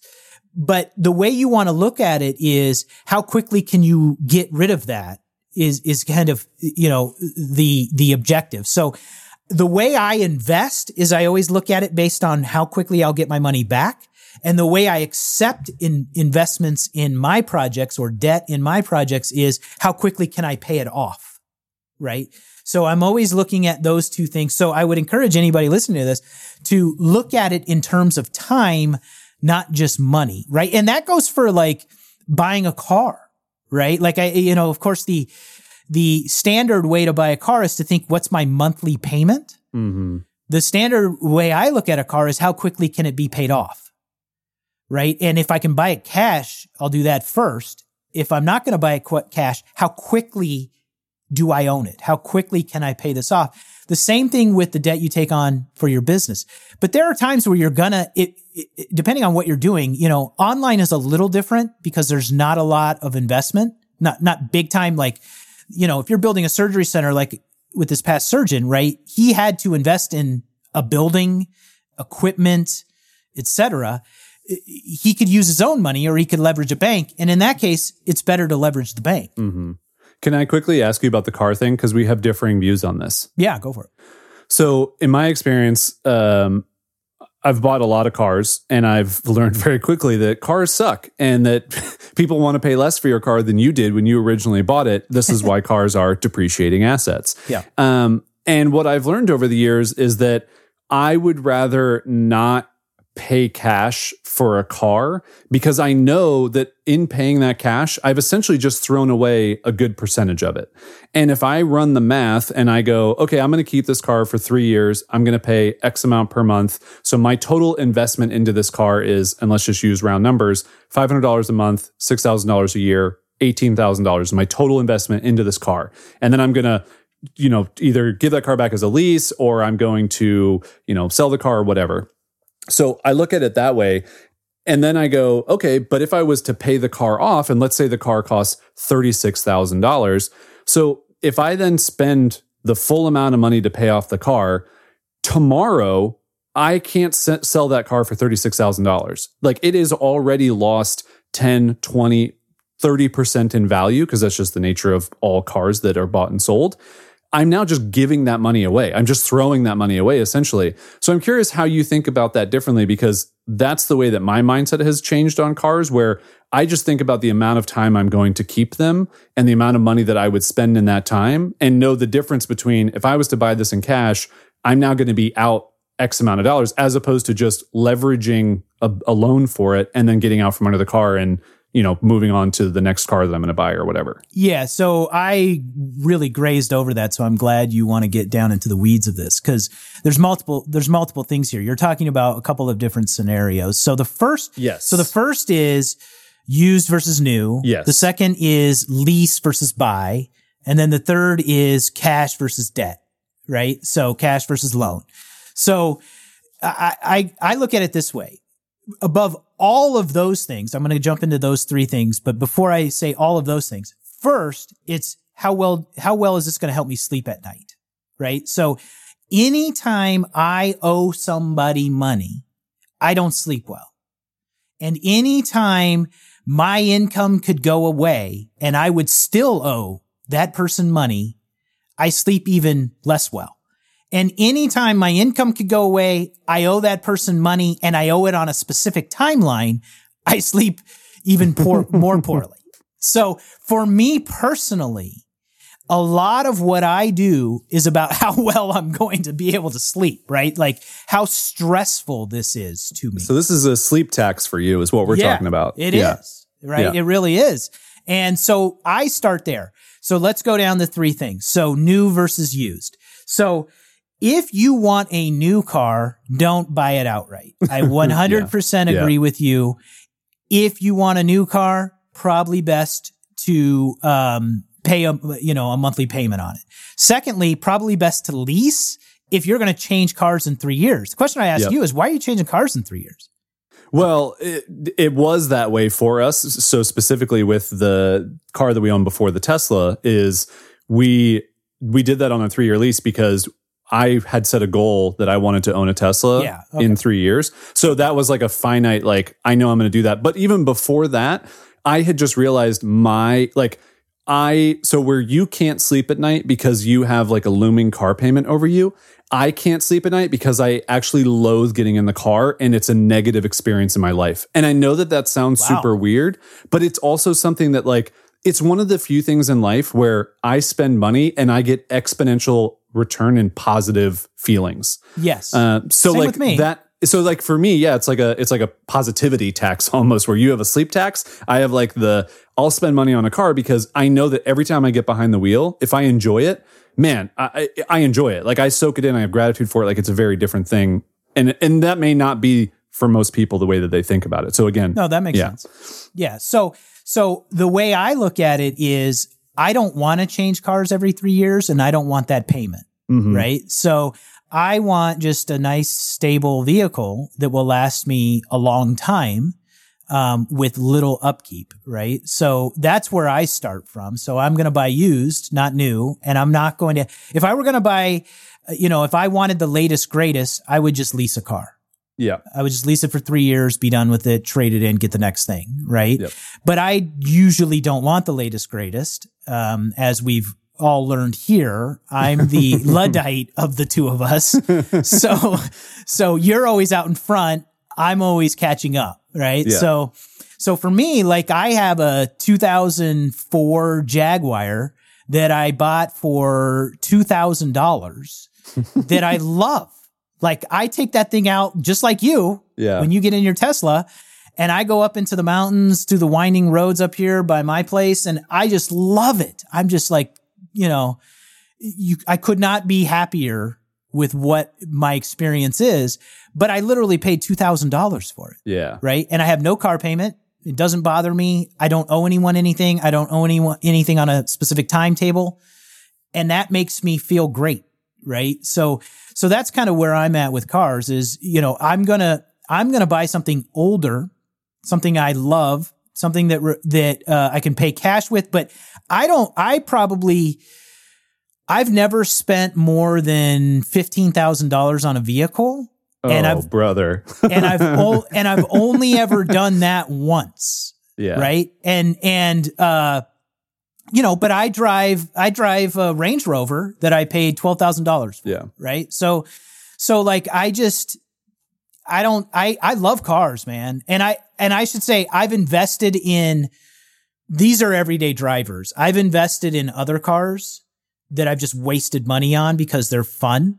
Right. Those are like projects though. That's not like a financial decision. Yeah. So I just want to be clear. I've spent plenty of money on cars, unfortunately, but that's just for hobby purposes. But as a practical matter and a financial matter, I'm never going to spend probably more than $15,000 on a vehicle I imagine my whole life. And I'm going to buy it outright and keep it for a long time. Yeah. Just very quick, dumb Jason, when he was 24 years old, had set a goal that by 25, he wanted to own a Porsche. And so at the time, I was making $5,000 a month, and I took on a $1,200 per month car payment. It was not sustainable, Greg. Not a sustainable amount of money to be spending on a car at that age. And yeah, I learned a pretty expensive lesson early on about that. But, it is something where I've learned from my own personal enjoyment of cars. I've learned how to curtail that. We drove a very modest Volkswagen SUV. With the first year of payments, I convinced to not have to pay for it by doing some sponsorship stuff with the actual local dealership. That was the time when we were paying off over $100,000 in debt. So even though, we could have just bought a really cheap used car, I found a way to not have to pay for a car at all for a year and to still have a car that I didn't hate getting into. Which was smart. So I think you had one more point, which was cash versus debt. And the way that I'll because that spurs a thought for me, which I'll tell you how I think about it. And I'm curious if it's the same way you think about it, which is the money that I could spend paying off a car is money that I could invest in a business opportunity or in improving a business, which has a much greater return than the amount of debt that I'll be paying or the interest I'll be paying on the debt of something like a car payment. And so that's kind of where I weigh the option of, like, let's say I'm buying a $30,000 car, just for example. Okay, whether it's used or new, it's say $500 a month is the amount for the loan.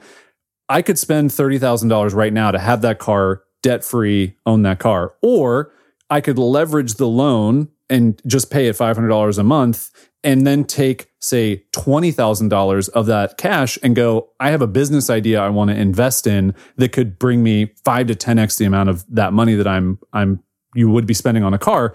I'd rather have that money sitting available to be able to use as leverage for an idea or for something I want to work on. I think of it slightly different, I think, than you do, but I think that's a good way to look at it. Okay. And I figured you did think about it differently, but I was also curious if you were going to say I was a lunatic for the thing I just explained, which I'm glad you didn't yet. No, I think that's a smart way to look at things. I do. I will say also I owned a Porsche, but I just paid $12,000 cash for it and it was fine. It was fun to drive. Yeah, you picked a much less expensive Porsche. This is not good. I think I did. Yeah. I think I did. Yeah. I think yours was probably a lot cooler. Oh yeah, it was brand new. It was brand new. It was all blacked out. I mean, it was all the things, all the bells and whistles. It was everything a 24-year-old would need. So the one fortunate thing between my life and your life, because we've had such similar lives, is I had a catastrophic, life-threatening illness at the age of 23. And thank God. Because otherwise, I'd probably be in a Porsche paying $2,900 a month right now. Still, from 23. From 23, though. Yeah, somehow you had I still pay, 17 it probably year... doesn't even run anymore. And I'm still paying on it. Somehow you got a 17-year loan on a car at like 38% interest. Well, the only difference between you and me is that I had a life-changing experience at a young enough age where it just took you a few more years to learn those lessons that I had to learn, a little earlier. Because otherwise, we would have just written the same, memoir. Yeah. I hope everyone knows I'm not laughing at your life-threatening illness because I just played that back in my head. And I'm like, oh, that sounds kind of morbid. I'm just laughing at Greg being, on his deathbed. No. Greg and I have known each other for a long time. I'm always the one who tries to joke about his life-threatening illness because no one else, I think, wants to. And I actually appreciate that fact because everyone else wants to talk to me about how I'm dying, and that's just not a fun conversation to have every single day with every single person. So, I don't really care. I just tell you to sack up. Like, it's about time you just got out of bed and you're fine. But getting back to your point, this is the moment in our podcast where everyone grabs their beer or their shot glass or whatever they have. Here we go. Because what I'm about to say is, I kind of think of this similar to how Robert Kiyosaki thinks of this. we didn't have a Robert Kiyosaki last episode, and I know. I realized it, and I was like, oh man, for the folks at home. I was really sad about it. Yeah, this is great. I'm so glad we got to bring him back. I almost texted you to see if maybe we wanted to do an addendum, and add a few minutes. Hey guys, sorry. Just want to let you know, we realized that we didn't get it in. Here it is. Thanks. Yeah. Okay. But which is, I don't necessarily, so mine is slightly different from him even, but I don't usually think about where can I put my money for the biggest return. I just, that's not that exciting. That's not an exciting life thing for me. Like I usually think about, one, what helps me sleep, what just relaxes me, makes me calm. I don't feel a lot of pressure or stress about it. And then two, I think of it, I like to look at where I can put my money for a return, but I don't necessarily measure it. It's to fuel my personal life, right? So the example I would give is like, if I wanted to own a Porsche, I wouldn't take on a Porsche as a liability. I would go acquire another asset or improve an asset I already have to then be able to acquire the Porsche. So give a specific example of what that would be. Yeah. So let's say, let's just stick with that example. So let's say I wanted to get a new car and I was going to spend $15,000 on the car. I don't go into my savings, get $15,000, go down to a car dealership and give them $15,000. I like to have more of a game to it. So I say, what could I do to make $15,000 in the next 6 months or in the next year so that I could go buy that car? And then I pursue that, get the $15,000 and then go buy the car. So my game is utilize an asset for a liability, right? So don't just take on the liability with your savings, improve an asset or acquire an asset so that you can then have the liability is how I look at it. And I know Robert Kiyosaki looks at it similar to that. And that's how I've looked at acquiring everything that exists in my life, for probably about the last 12 years or so, where if I want it, well, then I need to go create enough money to get it, even if I have enough money to get it, because it's the game of creating enough money to get it that motivates me to not spend my savings and deplete my savings or my future retirement to acquire things that are fun for me, but are financially detrimental to my future. Does that make sense? Yeah, totally. So let me ask you a question. What percentage of your savings, if any, are you willing to use for new ideas or new opportunities? Which I hope this actually brings it back around to your Build Without Burnout product, Pony, which is like, you're going to have to invest some money for that. And it may not be very much, but it has to be some. Is there a percentage of your savings that you kind of always have that's like for new ideas, for things, or do you not think about it that way, or how do you think about it? I don't have a specific percentage or anything like that. I really don't think about it that way. Like I think about savings. So I think about like immediate savings I have access to, liquid funds, as protection. Mm-hmm. Right. So I don't want to invest that because I don't know if I invested in this idea and this idea fails, well, I've just made myself more vulnerable, which is my number one rule. If you remember the 5 things I discussed, I think in the About episode, was my number one thing is to make sure my assets are not vulnerable. So I wouldn't spend my savings on a new idea because that would just make me more vulnerable. Mm-hmm. So that's one. And then 2, however, I do look at like, how could I spin off money? And this might be semantics. I don't know, but how could I spin off money? So I've been thinking about developing these courses, right? And the money that I'm going to need to invest in there. I have money invested in Youngblood, right? That I haven't gotten back yet. So my thought right now is, how could I get that money out of Youngblood and get it into these digital products? So I think of it in those kinds of terms. Yeah. Right. Or I've thought about, can I do some short-term consulting or advising, like for $15,000, right, and then use that $15,000 for these digital products. Right. So I kind of think of it like that. So it does a few things for me. One, it makes sure that I don't cut into my vulnerability. Don't make myself more vulnerable than I need to. Two, it turns it into a game, which I love about my life. I turn most things into a game. Or a puzzle to solve. And that makes my life fun.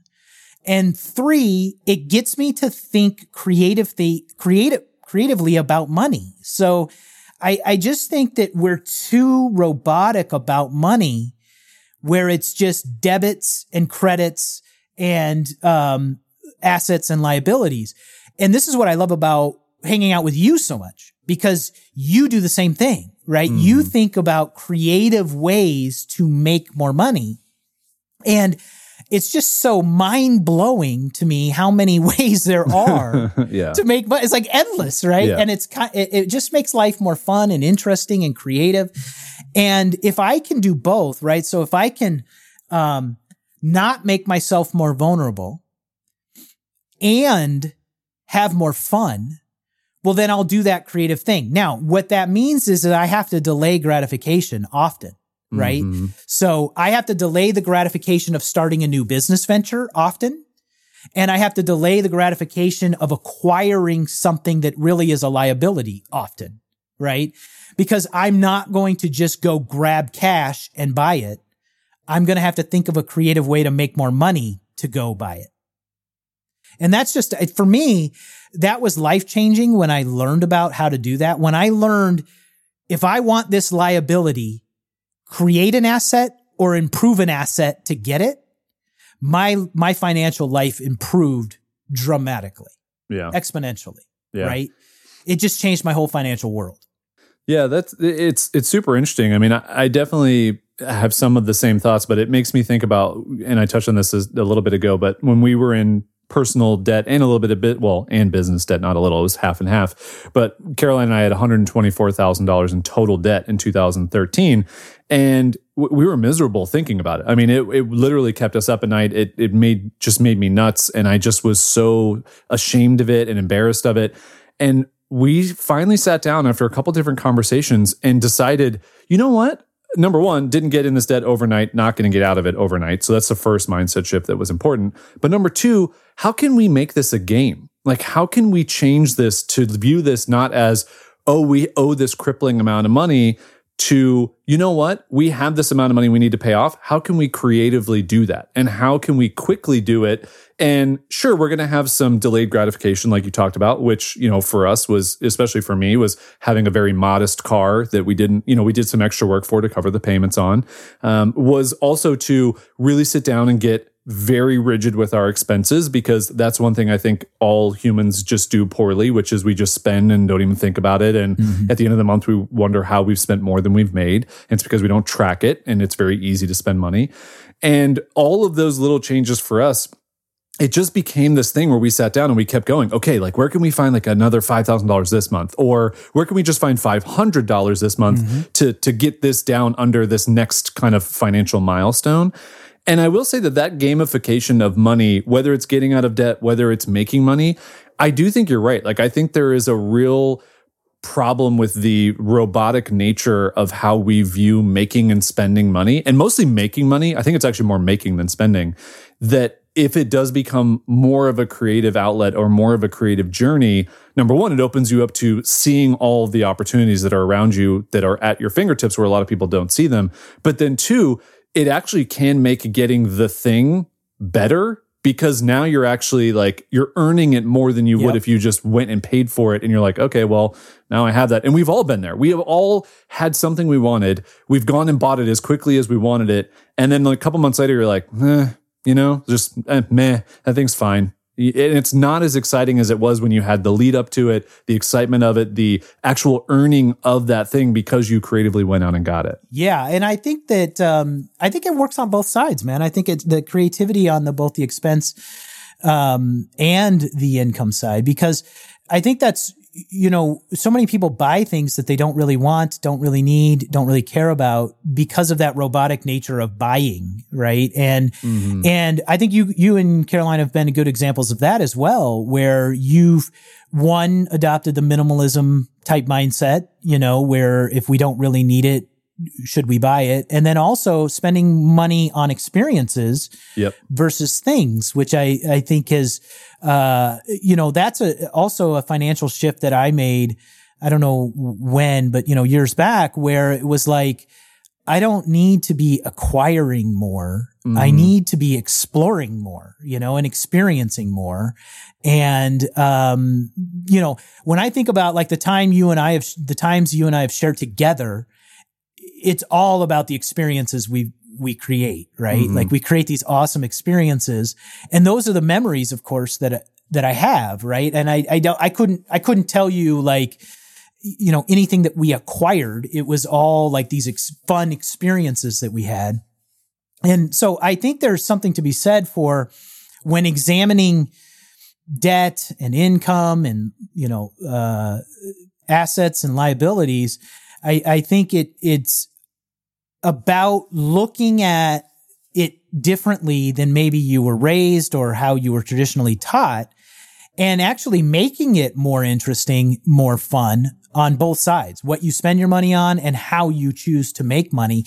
Even if the way you make money, the primary way you make money is very consistent, stable, and locked in, there's still other things you can do that will make when you buy something more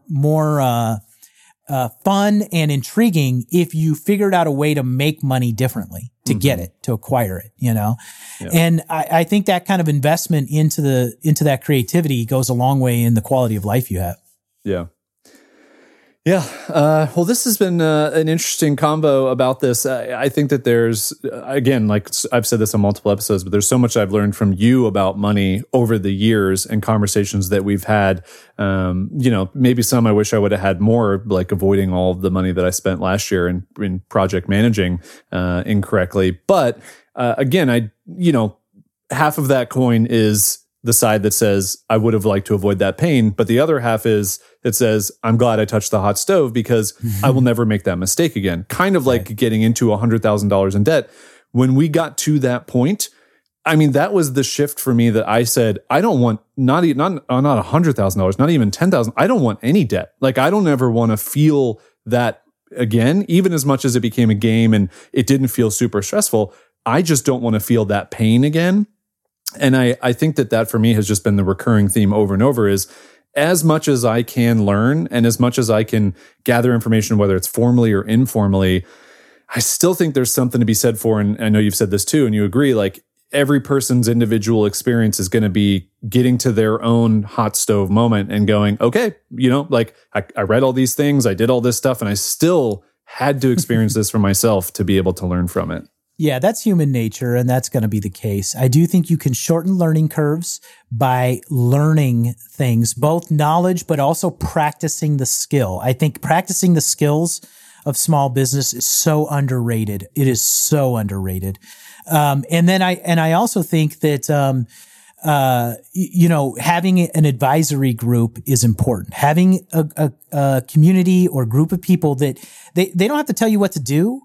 They have to just help you see clearly and help you think clearly. And I think that's so important because I think you mentioned something about like being in your own jar. What's that? Yeah. You can't see the label from inside the jar. Yeah, exactly. I mean, so you need people around you to help you with that. There's no doubt.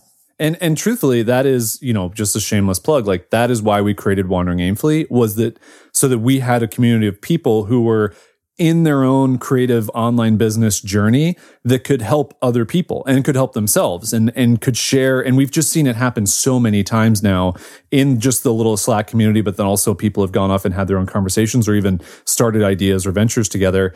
And it is really you see that happen in real time where someone comes along and they go, hey, I've been doing this for X amount of years. Say it's like I own a photography company. Now I want to create a photography course.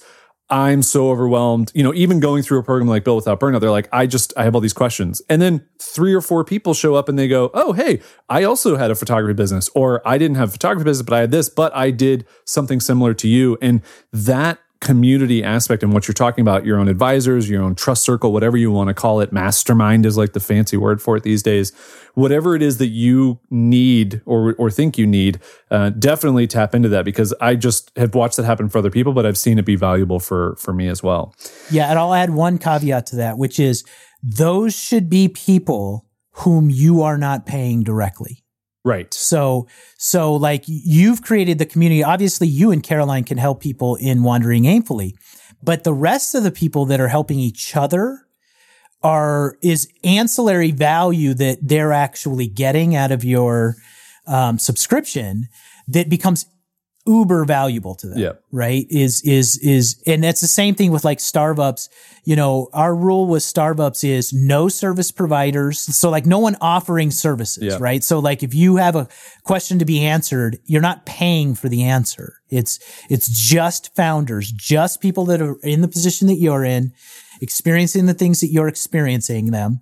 And also, I think it's important to consider where the advice is coming from, even if it's those individuals, right? Always just consider it. So there's one layer, which is like people that are out of the gig, right? They're not doing it anymore, but they've got a lot of wisdom. Right. So those are good people to learn from, but also they're not doing it anymore. So be careful. Right. So then you have people that are, doing it still, but way advanced from where you're at. Right. On a scale that is just way beyond where you're at. So they're still doing it. So there's good things to learn from, but also they're nowhere near where you're at right now. So caution, the advice they're giving you. And then there's people that are at the same place that you're at. And then there's people that you're actually, further along than they're at. So you kind of got to know where that advice is coming from on that scale and take it all in. And then it's just, comes down to the trade-offs we were talking about earlier. Yeah, for sure. Yeah. Do you have any move the needle items? I only have one to share with you that I can think of for this week, and I'll just jump in with it, which is last episode I prefaced that I had been wearing a sleep mask, but I had not been wearing it for long enough that I felt I could talk about it. But now I feel like I have been. So I've been wearing a sleep mask. As we talked about, you've been doing this as well, and you've had some really good results. It's been 2 weeks now that I've been wearing it, and I will say I didn't have the issue that you did where I woke up in the middle of the night and I found it somewhere else in the bed. It always stayed on, which was nice. Good. I don't know if it's just like the tightness of which I wore it. It was super weird the first couple nights, like having something on my head and face. That was an adjustment to get used to.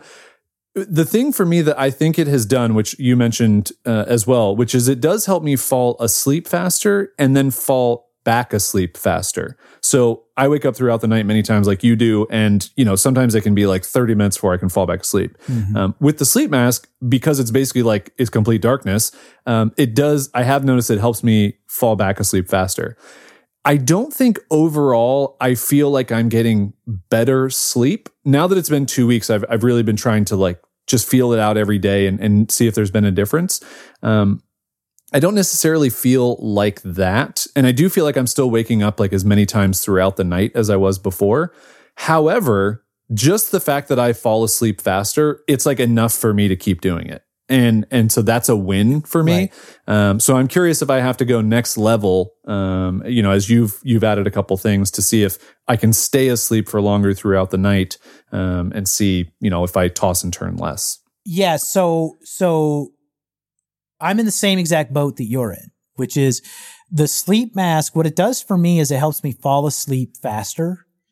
And that's that is a critical component because I would always get frustrated, right? Especially if I would wake up and then I couldn't go back to sleep immediately, then I would just get frustrated. So it's done the exact same thing for me, which is it's just relieved the tension that I used to have on going back to sleep.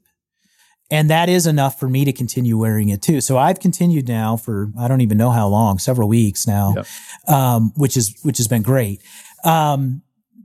But I'm in the same boat in that I don't feel any different when I wake up. I still feel like I'm not getting great sleep. Like the quality of sleep isn't high quality. So I'm going to sleep quickly. I'm still waking up probably the same amount of times, but I'm falling back asleep immediately. That's been the biggest difference.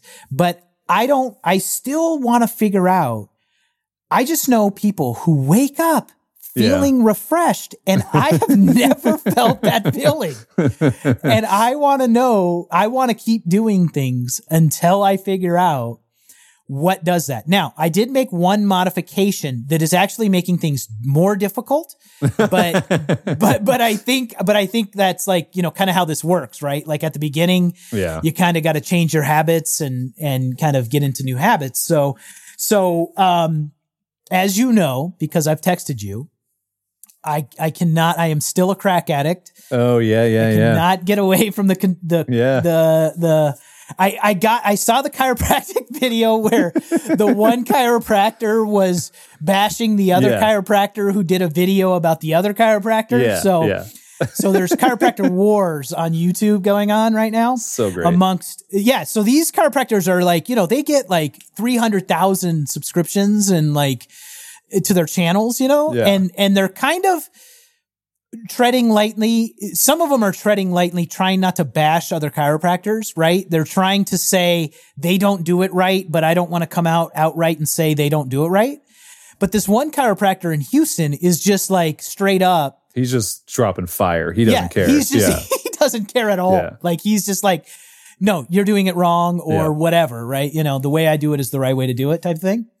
Which I kind of believe him. Yeah. I kind of am in his corner a little bit. I'm trying to tread lightly myself, but I kind of believe him. Anyway, this chiropractor says that the only way you should sleep is on your back. Whoa. With your feet up at a 90-degree angle, kind of like if you were to lay down and put your feet up on a couch. Whoa. At that kind of angle with no pillow. No way. So this is the way he says this is the only way a human should sleep. What? Now, I have no idea if he's right about this or not, so I'm going to test it. So for the last week, I've been trying to. I am a side sleeper. Me too. First of all. Me too. And I usually sleep with a pillow between my knees because I'm bow-legged and then a pillow under my head. So that's how I normally sleep, is on my side. Like that. And he's, adamant about that. You should not sleep that way. So I am testing out this theory. It is very difficult for me to sleep on my back. Yeah. First of all, it makes me very uncomfortable. I want to turn over to my sides. It's also difficult I've been trying to figure out like how to get my feet up, right? Well, that's what I was going to ask you. Like, did you put a coffee table in bed? What do you got going on? Yeah. Yeah, exactly. Well, I started with just like, I grabbed a bunch of pillows because I've got, a spare bedroom with pillows in it and stuff. So I was just like, well, I'm just going to try a bunch of pillows, see that didn't really work because then there's like 900 pillows all over the place. So like, I've got pillows on the floor, pillows stacked, pillows over here, pillows. So then I grabbed, I have one of those, I don't even know what they're called, but like they help you sit up. Is it like a little shape, it's like a triangle or whatever, but it's like thick foam? Yeah. Exactly. Yeah, I know what you're talking about. Yep. Yeah. I don't know how you knew that. Yeah, from me as soon as you start talking about it, I could picture it in my. Is it blue? I also think it's blue. Have you seen? How do you know that? That's insane. Have I posted a photo of this? No, somewhere? you've deleted your Instagram. How would I know? It's blue, isn't it? Yeah, it is blue. Yeah. Oh, I feel like this is my James Blaine moment. Like I'm about to appear next to you in your house and be like, told you. And then I'll just like leave and come back. Okay. By the way, also, I think it's David Blaine, but, David Blaine. Yeah. Sorry. You're David James Blaine though, because you're like his twin brother. I am. Who doesn't quite know how to do magic. But he can, however, guess like the pillows that you have in your bed. That's his one magical superpower. Right. So yes, it's exactly that. It's one of those foam things that, helps you sit up. It's blue. So I put it laying down underneath my feet. Yes. So it's not quite at a 90-degree angle. It's not quite high enough, but I thought, good enough test, right? So this is my new thing. I'm going to see if I can retrain my body to sleep this way or not. Oh man. And see if it helps improve the quality of my sleep. This is my new thing. I am so curious because there are nights when I will try and force myself to fall asleep on my back just because I just am like, can I do this? And I can't. I can never fall asleep on my back. I have to turn over. And I have the problem of, so I have extremely broad shoulders because I'm 6'5" and I was blessed with nice genetics. I need like 2.5 pillows underneath my head because of the width between my neck and the mattress when I sleep on my side. Right. So this is like a problem for me. If in the middle of the night, one of the pillows slides away, I'll wake up with like the worst crick in my neck ever because there's so much space for my neck to move and flex. So this would actually be super interesting for me. I am so curious to hear if you can get this to work, because if you can, I will try it myself. But if you can't, I'm going to avoid the pain of this it's trial miserable. and error. Let me tell you, it's absolutely miserable. But, this is like one of those things to me where I try to turn it into somewhat of a game, right? Like I'm trying to solve this problem I have, and I want it to be somewhat fun, but it is uncomfortable, man. Like I am not a back sleeper. So, but I do know, you have to retrain your body. You have to adopt new habits, if you really want something to work. So I'm going to give it a shot. I'm going to give it a shot for 30 straight days. Wow. And I'm going to see, no matter what, I'm going to at least start that way, right? Like I'm going to start out that way when I go to bed for 30 straight days. And, I don't know. We'll see what happens. That's amazing. I have, I've actually been following my buddy Brian Harris on Twitter, has been talking about the Oura ring. O-U-R-A is how you spell it. And it's basically for performance, but focuses a lot on sleep. And it follows your patterns, at night of when you should go to sleep, like what times you go to sleep and you have less fitful sleep. So I'm kind of interested to possibly try something like that, because I had a sleep tracker before, but it was just kind of one of the cheap ones on Amazon. And I just didn't think the sleep tracking technology had really gotten far enough. This was a couple of years ago. And I think maybe it's gotten far enough now where it's actually helping people, because it seems to be helping my buddy Brian. So I might think about trying that if your back sleeping experiment for the next 30 days doesn't work out. Otherwise, I have to try that, obviously. Well, and my thing about stuff like that, so I think it was the Pillow app, which did something similar to that. It tracked your sleep, how much REM sleep you were getting. It told you kind of the hours you should go to bed if this is the time you're looking to wake up, those kinds of things, or you're in your pattern or whatever. But I don't like technology. So I don't like technology in my bedroom and I don't like technology on me when I'm trying to sleep. Like I don't know if it's just paranoia, but it actually made things worse because I was like, I have this app that I have to have open on my phone next to my bed. Then I have to wear my Apple Watch. So it's tracking my heartbeat and all that. And I'm just like, no. Like I want to sleep. Yeah. Like I'm not. Like for me, I don't like these hacks where everything requires more attention and more doing. I want them to be less, right? Like relieve stress, not add more stress. And that just added more stress. So I'm going fundamental, just change the shape of the bed. Shape of my body on the bed, before I get into these crazy life hacks, Yeah. Again, it's just one different way to think about I'd just rather wear a ring. I'll wear a ring as opposed to reshaping my entire bed. But I get it, you got to try something. So, yep. All right. Well, I think this is a super fun convo. I always like having these conversations about money with you and just the way that you think about it, the, things you've learned and even the stuff that we run into that I'm just super happy to share with people, what mistakes have been made and, what's going on. So I will commit to, if I ever start to think about taking on a project management role again for anything, I'm going to come to you first and go, all right, number one, are you going to teach me something, or are you going to point me in the direction of something to learn? But yeah, I think that's super relatable for a lot of people, and hope this episode was helpful. And then, maybe in the next couple episodes, we'll have an update on Youngblood, because I'm itching to figure out what you guys are going to do with that opportunity. So it seems super interesting. Yeah, likewise. This was a fantastic episode, I thought. So hopefully listeners got a lot out of it. And I'm looking forward to the next one.